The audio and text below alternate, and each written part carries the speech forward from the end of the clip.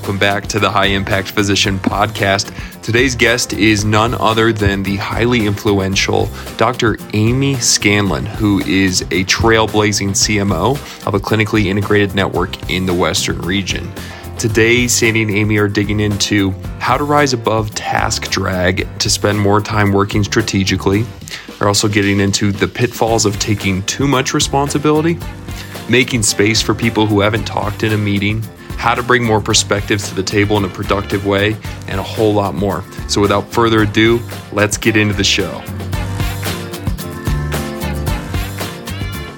I don't make light of it, but just in my own journey, I feel like those dark nights have been the birthing places of something else waking up. I fought it every time. I still fight it, and it still happens. Yeah, there's something about that 3 a.m. thing. It's funny, my patients, I talk about this with my patients, those 3 a.m. awakenings where something happens. And I've started using some of the techniques you taught me about sort of just sitting back and watching yourself. And it is fascinating to see what the brain is doing. It's just wow, this is amazing. Okay, we have to pause right now because I want to put this into the recording because we have so much to talk about in that space. So much. Well, with that, good morning, happy Thursday, and welcome to the podcast. Yeah, thank you for having me.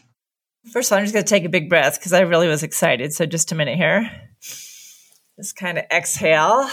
And let's maybe start with just a couple sentences to introduce you and maybe how the heck you got to where you are. Yeah, no, sometimes I ask myself the same question, to be honest. I am a family physician. I came out to Denver to do my residency and then never left. So left my residency and joined a practice that did a lot of quality improvement and was one of the first value-based care practices in Denver, and worked with them for about 6 years and ended up leaving there to join a private practice, mostly because I wanted to continue to deliver babies. And so became a practice owner of a small private practice, actually not so small, there were 4 of us. And as time went on, ended up giving up OB, focusing more on my outpatient work. And my practice partners all wanted to retire, and so we ended up selling to a large health system. So joined a large health system and got interested in quality again and started saying yes to opportunities and found myself after a few years in an odd position of being asked to be a physician leader and not really knowing what I was in for, said yes. And over the course of about 4 or 5 years, took on various leadership roles. And then about 2.5, almost 3 years ago, left that position to come to my current position, which is as a chief medical officer for an accountable care network that's associated with 2 big health systems. So it's been quite a journey and lots of learning along the way. My mind was mapping out these different pivots, like a left pivot and a right pivot. And you really caught my attention when you said the odd position of moving into leadership. Yeah, I think it's true. I was always interested in getting involved in, I realized, I think, at some point that I was impacting patients on a day-to-day level, but I also was frustrated enough with the system I was part of that I wanted to make some change, and I couldn't make that change patient by patient. So I started to look for opportunities where I thought I could make change at a little bit of a bigger level. Every time I saw an opportunity, I would say yes. And lots of times I definitely felt like I was jumping into something that I didn't know very much about, but it was super fun to learn along the way. And everybody I was working with seemed eager to teach. So they were great opportunities. This is such a cool point because one of the stories I'm making up in my mind is there are these myths out there that we all have a calling and it's clear and it's inspirational and it's uplifting.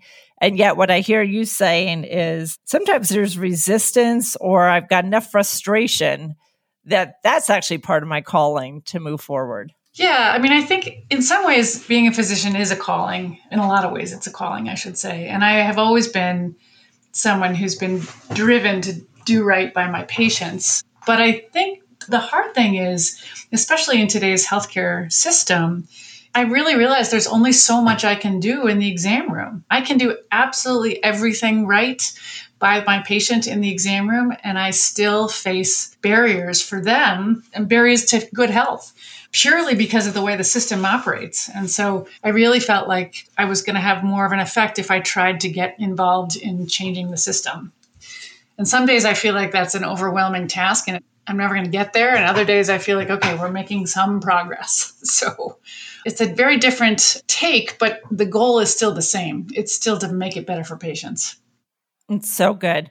All right, let's go down that path. So I love the way you're framing up that there's only so much change you can do in the exam room. And so you wanted to move into changing within systems. And so I have to assume there's a lot of challenges when you're working in a large system, wanting to create change. Tell me 2 or 3 or 4 of some of the biggest challenges that have drained you in your current role. Yeah, I mean, I think a lot of the challenges revolve around perspective and communication. I am a big believer in if we are going to change the healthcare system, it does involve culture change for physicians. The day when I, as the doctor, was in charge of everything for my patient is gone. And so medicine, it has always been a team-based sport, but I think it's more called out now. Now it is imperative that it's a team-based sport. The studies show, especially for primary care doctors, if I was to do everything that I'm supposed to do and called to do, I would be working 21.7 hours a day, 7 days a week. And that's just not possible. So we have to be building teams. And I think oftentimes your perspective changes as your role changes. And you can, when you're in the exam room, get overwhelmed by all those tasks.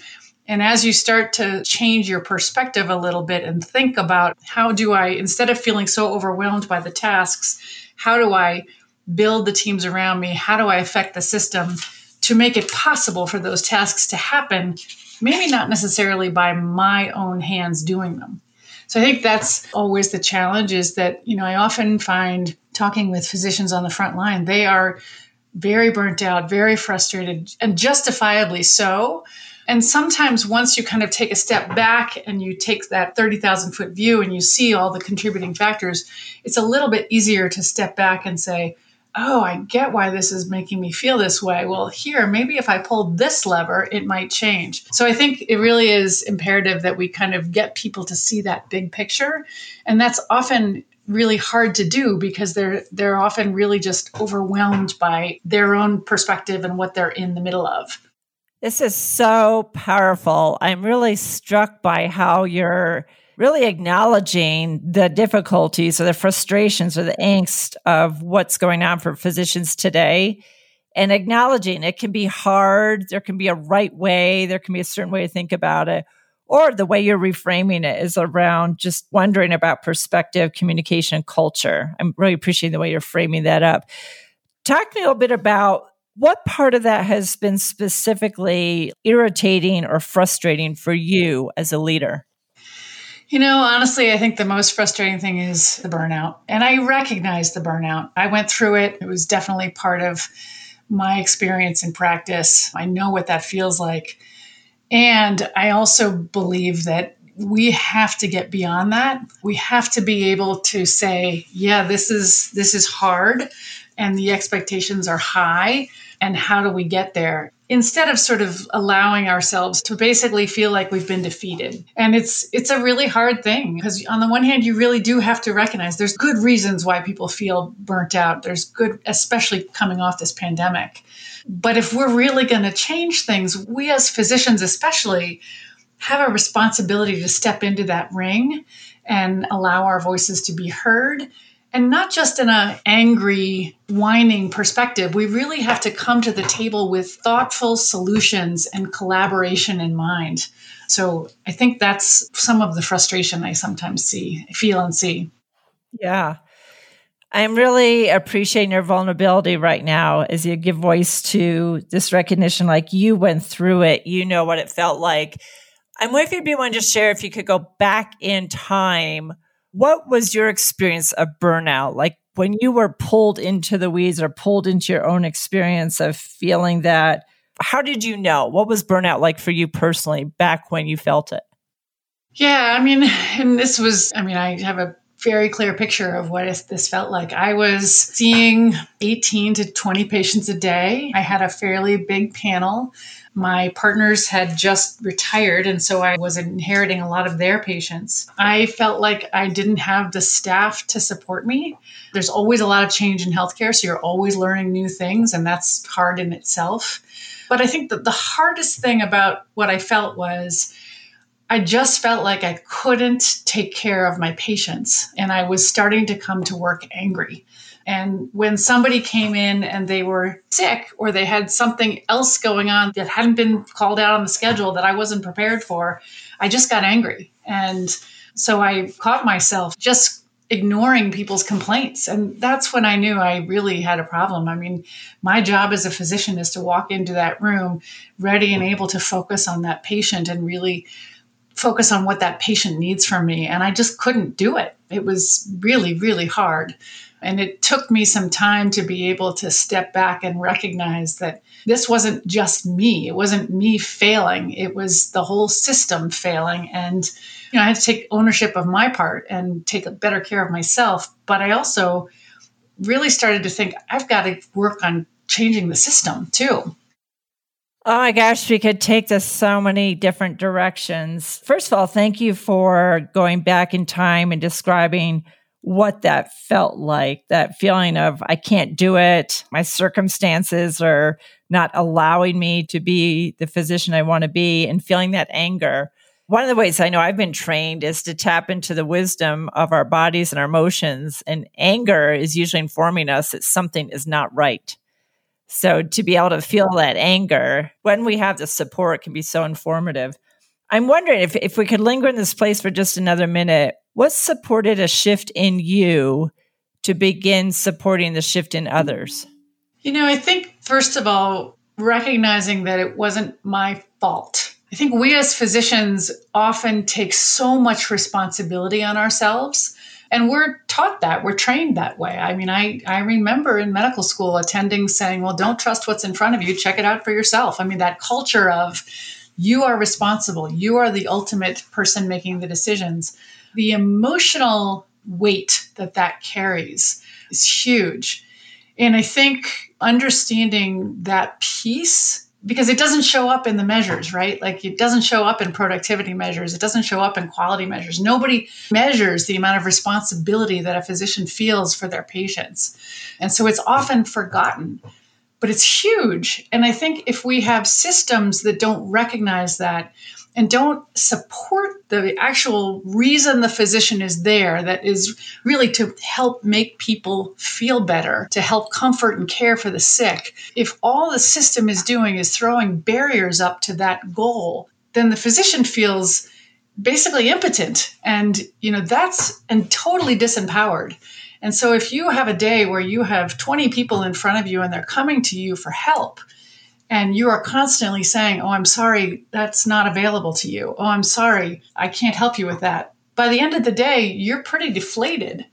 So I think the focus on how do we build a system that really takes that physician who we know is super smart and super dedicated and feels that huge responsibility and build a structure around them that supports that. We saw that piece come out in the pandemic when people stepped up in ways that they weren't even asked to step up. And so we have to keep that in mind as we make some of these changes. Yes.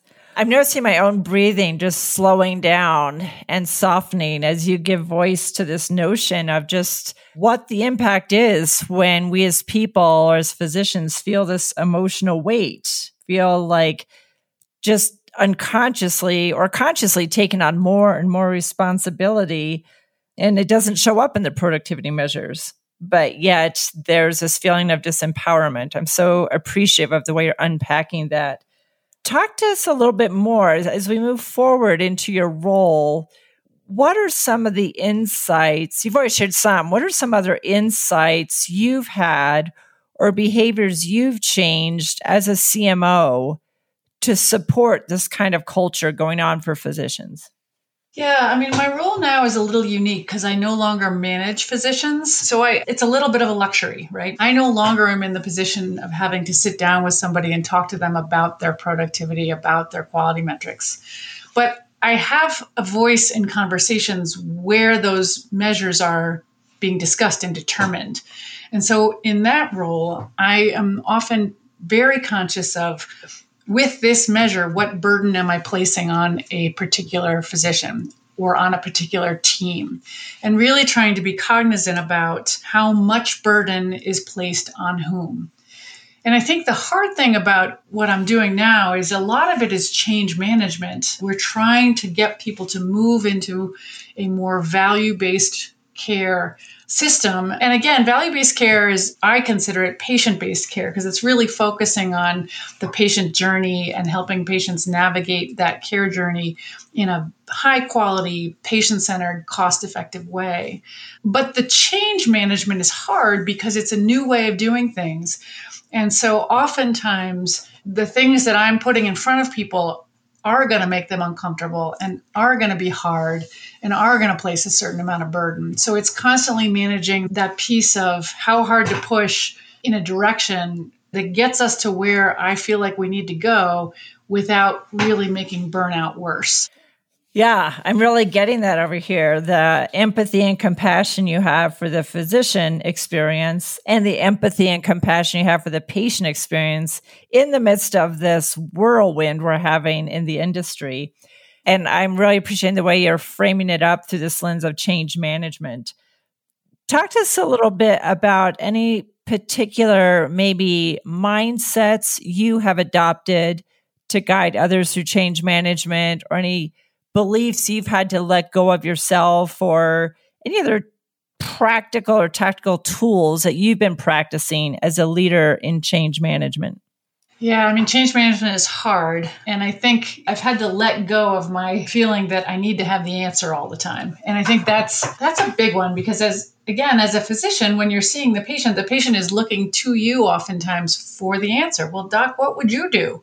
And I think in what I do now, a lot of it is not really knowing the answer is okay because I am going to rely on people around me to help me get there. So it's really been about letting go of my need to control how things are going and really sort of listening harder to other people and making space for other people to have voice.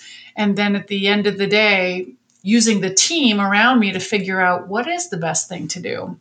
So that's a lot of how I've kind of changed how I've approached it. Yeah. Talk to me just a little bit more. What's been the hardest part of listening harder, making space? I think you said using the team. What's been one of the hardest parts of that for you? The hardest part is learning to pause. I think I'm somebody who's always moving. So I've really had to be very conscious about learning to pause and not just jump to the answer, and making sure that when I'm in a group, thinking about who hasn't spoken and how do I ask for their opinion and make them feel safe enough to speak up. So I think making space for other voices has been challenging. Again, I'm a doctor. I'm used to being the one with the answers. So it's hard to sort of really take a step back sometimes and say, I don't have to be the one with the answers, and I shouldn't be the one with the answers in this space. Yeah. I'm sitting here smiling because I'm thinking of just in my own life. Sometimes there's some benefits and payoffs of being the expert. I get to feel like I'm powerful. My ego gets all excited. There's these benefits of doing that. Yet I'm really appreciating what you're saying, which is there's actually benefits of doing the opposite and resisting being the expert. Yeah. I mean, over the last couple of years, as I've done more of this, I think the answers are usually better when you have more people at the table. Now, that can also go completely awry. If you've got a ton of people at the table, you can create swirl. But I've often found that we come to the best conclusions when we allow a few more people to be part of that conversation. It's so good. Maybe share a couple other benefits or maybe the impact when you do practice listening harder. I think you called it making space, using a team. What has been the impact or some of the benefits of doing that? Yeah, one of the benefits is actually learning a little bit more about my own biases about stuff. We all talk about implicit bias, but we don't often recognize it. And I think making space for other people to bring their opinions and thoughts and perspectives to the table has definitely made me step back and say, wow, I didn't even think about that. Well, why didn't I think about that? Well, I didn't think about that because there's this stereotype that I have. So I think creating space has really allowed me to think a little bit more about inherent biases, implicit biases that are part of some of these decisions. And again, being in a position where some of the decisions that I get to be part of impact a lot of physicians and patients. So I want to be thoughtful around those places. But that's definitely one of the things that's impactful. So good. As I'm listening to you, I'm imagining that being a CMO, when you lead from that place, it allows you to keep learning. It allows you to role model, like, what if the opposite is true? Role modeling that in front of other people and appreciating different styles, and even role modeling that there can be more than one or two possibilities. I'm just imagining how other people around you witnessing you leading from that place actually allows them to even lead from new places. Yeah, I think it's a good point, because I think if you can see people asking questions, you're more likely to open up and ask questions yourself. If somebody walks into the room and they have all the answers and they're going to tell you what the right and wrong thing is, you're likely to keep your mouth shut, I think. That's so good. I'm wondering if you might be able to share a specific story or moment when these mindsets, these leadership ideas really clicked in for you. If you've got a moment, maybe you could walk us through when you're like, aha, and you like pivoted and shifted the way you were showing up as a leader. Gosh, I think, the funny thing is it continues to happen. I don't know that there's a particular moment. I mean, I was in a meeting this morning where we were presenting an idea, and my team had talked through the idea. We'd sort of come to a conclusion, and we were presenting it to a group of physicians. And one of the physicians said, well, what if we did it this way? And I all of a sudden paused, and I was like, my initial reaction was like, no, we can't do that. We don't have time to go back and do it all again. And then I thought, but wait a second, what if they're right? And so, I sort of backed up and said, that's a really good point. Let's talk through that. And we ended up taking most of the meeting to talk through it. But 10 years ago, I might have just gotten frustrated and said, no, that's not the right thing to do. But it was important to kind of be able to step back and allow the space to talk through it. And we ended up in a different place that I hadn't thought of. So it was great to be able to have that space and not let my own ego get in the way. Mm. Okay, one of the things I'm really appreciating about you and that story is how you're role modeling that literally, like, all kinds of people and circumstances can be our allies, even like the things that feel disruptive or counterintuitive. And that to me is such a leap to allow us to be in that place of curiosity, growth, and learning. Yeah, absolutely. And I think that's the thing about burnout that's hard, is that when you're in that place of burnout, everything feels like it's being done to you.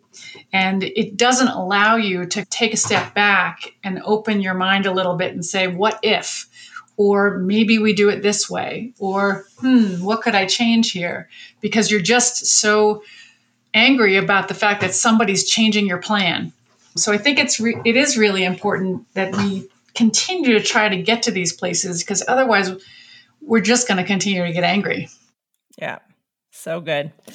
I'm learning a ton from you, really appreciating these insights, and wondering if maybe we wrap up by just asking you to share, as you reflect on where you've been, drop into today where you are, and look at where you're going. Talk to us a bit about what you're noticing life is like for you now. Yeah, I really love what I do. I have to work a little bit on my tendency to let my work be my whole life. So I've gotten better about stepping back and saying, okay, I need to take a break now and then. But I think the most important thing that I've learned over the last few years is this concept of I don't have to do everything. And I think that was a huge sort of aha moment. And I'm not even sure it was an aha moment. I think it's just something that's kind of been cumulative over the last couple of years. And really sort of that thought that if you create space, people will step into that space if they feel like the space is a place where A, they're going to be safe, so you're not going to condemn them for anything, and B, they're going to have a voice. So, I think that's a lot of what I've tried to do over the last couple of years, is creating spaces for people to step in and allow their voices to be heard and try to empower them in some of the work. And what that's done for me is, to be quite frank, it's made my life a whole lot easier. I sometimes joke with people that I feel terrible because I'm actually not working anymore. So, but I think it's a lot more fun that way. And we get people who step in and just shine. And it's really fun to see that. I'm chuckling because I'm not working anymore. I think it's so fun when people experience that, because from my training, what that means is we're really aligning our innermost world, like our strengths, our values, our experience, our knowledge. We're really aligning that with our outer world. And that's what it can feel like. Like there's this absence of energy leaks. We just feel this congruence and alignment. And I think one of the common things you and I have is like, what if more people could have that? And I feel like that's part of our shared calling. Yeah. And creating the space to be able to think about it and process it in your mind and try little places where you're making small changes has a huge effect. So I think lots of people say, I don't have time for that. It is worth the time. So good. I think that's so funny because for especially really high achievers, sometimes a minute of like journaling is like, this is really painful. A minute is a long time. So sometimes right. Creating space can mean 1 or 2 minutes, right? You can play with that. Right. Awesome. Well, I'm really struck in this conversation. So many tips and ideas and nuggets you've offered about what has supported you to come from new spaces so that you can then support other people to explore new places. And just, I'm feeling a deep appreciation for your authenticity, vulnerability, tons of humility and wisdom. And thank you for sharing today. Well, thank you. And I can only say I had a great coach. Well, cheers to co-creating great conversations.